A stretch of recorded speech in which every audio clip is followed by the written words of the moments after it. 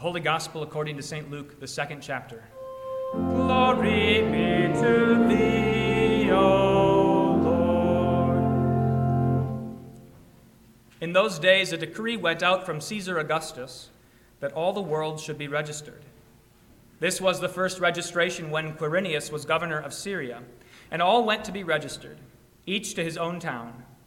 And Joseph also went up from Galilee, from the town of Nazareth to Judea, to the city of David, which is called Bethlehem, because he was of the house and lineage of David, to be registered with Mary, his betrothed, who was with child. And while they were there, the time came for her to give birth. And she gave birth to her firstborn son, and wrapped him in swaddling cloths, and laid him in a manger, because there was no place for them in the inn. And in the same region there were shepherds out in the field, keeping watch over their flock by night. And an angel of the Lord appeared to them, and the glory of the Lord shone around them, and they were filled with great fear. And the angel said to them, "Fear not, for behold, I bring you good news of great joy that will be for all the people. For unto you is born this day in the city of David a Savior, who is Christ the Lord. And this will be a sign for you. You will find a baby wrapped in swaddling cloths and lying in a manger." And suddenly there was with the angel a multitude of the heavenly host, praising God and saying, "Glory to God in the highest, and on earth peace among those with whom he is pleased." When the angels went away from them into heaven, the shepherds said to one another, "Let us go over to Bethlehem and see this thing that has happened, which the Lord has made known to us." And they went with haste and found Mary and Joseph and the baby lying in a manger. And when they saw it, they made known the saying that had been told them concerning this child. And all who heard it wondered at what the shepherds told them. But Mary treasured up all these things, pondering them in her heart. And the shepherds returned, glorifying God and praising God for all they had heard and seen, as it had been told them. This is the gospel of the Lord. Praise be to thee, O Christ. In the middle part of the 1930s, there was kind of a meteorological phenomenon that happened down in the south, about the panhandle of Oklahoma. It was called the Dust Bowl. Maybe you've heard of the Dust Bowl. There was a problem that happened because the farmers had come into the area without really knowing the climate, and so they dug up all the dirt, killed all of the plants that were there, and windstorms came along and picked up the dust and scattered it all around, so that it was occasionally with those dust storms, as dark as night, as dark as midnight. There are these first-hand accounts of what it was like to be there during that time. One account comes late in the season, in the spring, as the days are growing longer, as Easter is approaching, as the light is shining, and there's some hope for the future.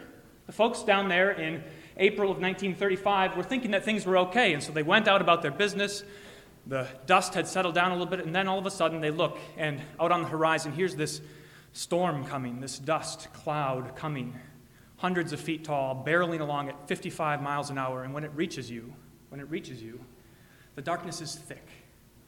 So dark that you can feel it even.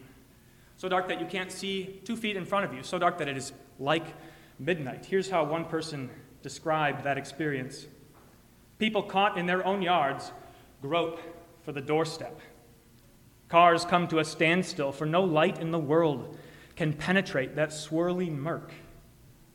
The nightmare is deepest during the storms. But on the occasional bright day and the usual gray day, we cannot shake from it. We live with the dust, eat it, sleep with it, watch it strip us of our possessions and the hope of possessions. It is becoming real. The poetic uplift of spring fades into a phantom of storied past. The nightmare is becoming life. What a dreadful description of a terrible, dreadful time. Woody Guthrie wrote a song about it, in fact, in which he said, "This cloud came and fell across our city like a curtain of black rolled down. We thought it was our judgment," he said. "We thought it was our judgment. We thought it was our doom." The darkness was so thick and so pervasive. There was no escaping from it. In fact, the stories describe how, as the cloud was coming along, they could see the dust billowing across the prairie, and there were birds trying to keep ahead of it. But they couldn't. They couldn't outrun it.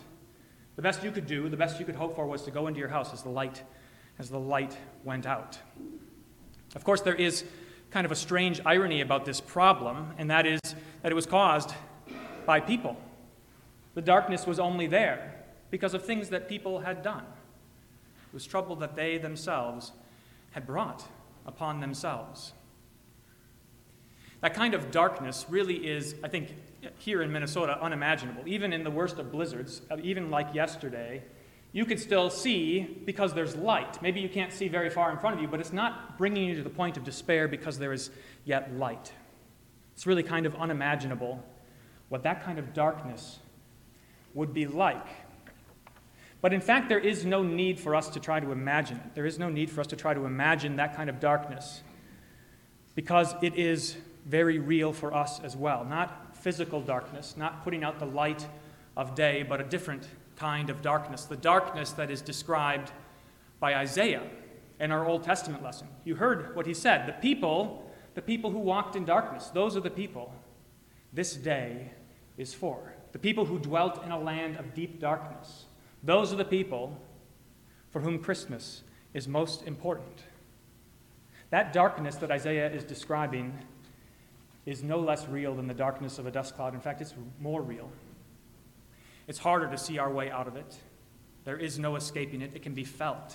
It can be felt in our bones, this spiritual darkness that plagues this world. If you think that 2020 is a bad year, it's really no different than any other because the darkness that is in this world has not changed.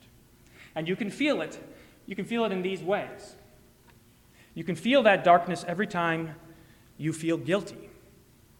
Every time you know you've done something that you should not have done. Every time your conscience afflicts you, you can feel the darkness. Every time your relationships are strained or broken because of sin, you can feel the darkness. Every time you are in sorrow because of some tragedy or in grief out of which you cannot escape, you can feel the darkness. And at the end of the day, at the end of our lives, there is the darkness. What everybody is waiting for. The darkness of a grave closed, a grave which does not release anybody. Now the thing is, this darkness which I'm describing to you, which we feel in our bones, is actually worse than we imagine. It's even worse than we imagine. We have a way of growing accustomed to this darkness. It's kind of like if you lived in a place where it was always dim, or imagine living way up north where it is dark half of the year. You grow accustomed to it. You find ways to accommodate yourself to that darkness. And so, in fact, the darkness is far deeper even than we realize. I think actually that description of the Dust Bowl, of that Sunday in April 1935, that description is very apt when it comes to sin. Imagine it this way. We live with the sin. We eat it, we sleep it, we watch it strip us of our possessions and the hope of possessions. It is real. The poetic uplift of spring fades into a phantom of storied past, the nightmare. The nightmare of sin and death is life. It's life. Now, if you're a little bit disappointed that you came to church to be listening to someone so gloomy on Christmas Eve, bear with me. This is very important. It's important that this be the stage that is set for what comes next. Because it is that darkness and that gloom and that nightmare into which Jesus was born. A darkness deeper than you and I can imagine, a darkness deeper than you and I even know. That is what Jesus was born into. This is what Isaiah said. The people who walked in darkness have seen a great light. Those who dwelt in a land of deep darkness, on them light has shone. This light is brighter and more radiant than the sun, brighter than anything you can imagine. The gospel writers tell us that as Jesus is standing on the Mount of Transfiguration in his glory, his clothes are whiter and brighter than any person could make them by bleaching them. They are so white and so glorious. In fact, the light of Jesus is so astounding that it knocks people over. As St. Paul meets Jesus on the road to Damascus, he falls off his donkey. He can't bear the light. And as Jesus comes out of the tomb, the soldiers that guarded the tomb are struck to the ground. They cannot endure it. It is so bright. What is that light for? It is not to shock us. It is not to terrify us. In fact, this is the message the angels bring. An angel of the Lord appeared to the shepherds and the glory of the Lord shone around them, that same brightness, that glory of God's goodness and mercy and salvation, and they were filled with fear, and the angel said to them, "Fear not, for I bring you good news of great joy." For people who have become accustomed to the darkness, this kind of light is unbearable. And that is why we need to hear time and again from God, "Fear not." This light that shines into the world, that shines into your hearts, that illuminates the darkness, that scatters the darkness, that light is here to save you, to rescue you from every one of those ways that you can feel the darkness, from your own guilt, from your pangs of conscience, from everything that you have done, every last thing that you have done in your life of which you are not proud, of which you are afraid what God will say to you on the last day. Every last thing that you have brought here into this place, that is why Jesus has come into the world. That is what his light has come to eradicate. It is gone. It is gone in Christ Jesus. No guilt, no shame, no sorrow, no tears. The darkness that Christ has come to remove from this world is the darkness with which we cry when we see our loved ones suffering and passing away. That is what he has come to save us from. That is what he has come to cure. That is what he has come to give us at the end of the day, at the end of our lives, as we face what the world sees with uncertainty, an open grave. What way out of there is there? What way out of a grave is there?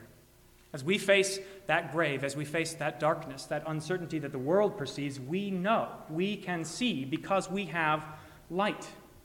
A light that shines in every place. A light that no darkness can overcome. Jesus has come to end the nightmare. He has come to end the long days of suffering, the long days of sorrow and grief. It's like, finally, at long last, the dust settling and rain coming, and the dryness is gone, and the winds are calm, and now life is good. That is what Jesus has come to bring. That is the light that shines on you and on me, we who have lived in a land of darkness.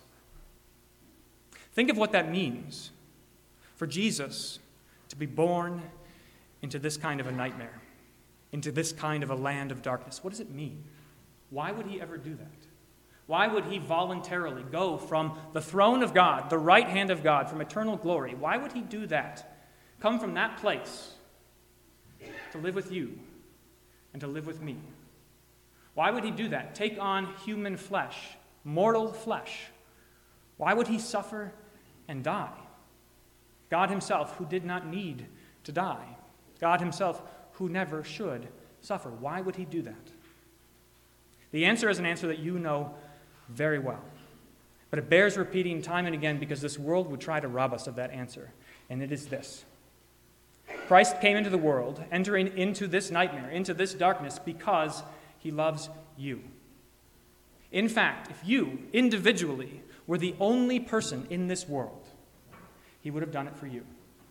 His love for you is beyond comprehension. It is beyond imagination, and it is just what you need in this life, for right now and for eternity. He did it because he loves you.